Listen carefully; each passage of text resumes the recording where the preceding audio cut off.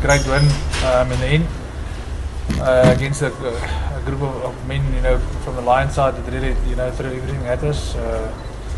I think personally, if there's one trend through the Western Province game, then the Sharks and tonight is that the team they don't want to disappoint, and we started defending the lead, and we were behind in the other two. This time we defended the lead, and so I think that's not an ability issue, it's more a mentality maybe that's got to change, and I think that shows how much this Currie Cup meant for us, is that the guys wanted to win this.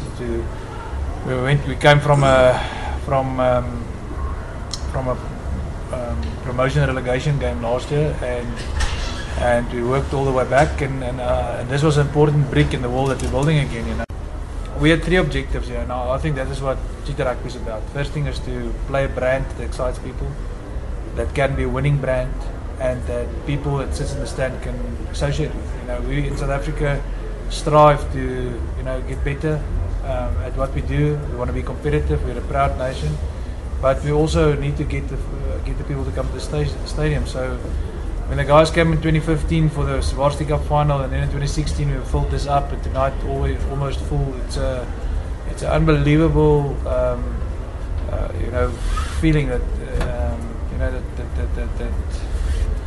and that's what it means to me. It means a hell of a lot to know that there's so many people in South Africa that believes in the Cheetahs. I think from day one of this Currie Cup, we had a slogan to really to learn something every day. We had a high price on education. Fail quickly, learn quickly.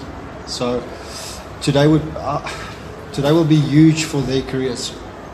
It's an opportunity which some players never get, some players only get once. So we'll take big learnings from this, and looking forward to pre-season. I think any game where there's 35,000 plus people, something must be working. So I think what the format creates is energy. The weird thing is, I think it creates intensity, because if you don't play, there's not a lot of other chances. So I think it worked this year. It's great to see young guys fighting for something that they believe in. I think by the semi-final, the biggest winning or losing margin ahead was 3 points. So every single game was a fight for us. So obviously very proud of them, very proud of the fighting spirit. To see how heartbroken they are in the change room now is actually exciting.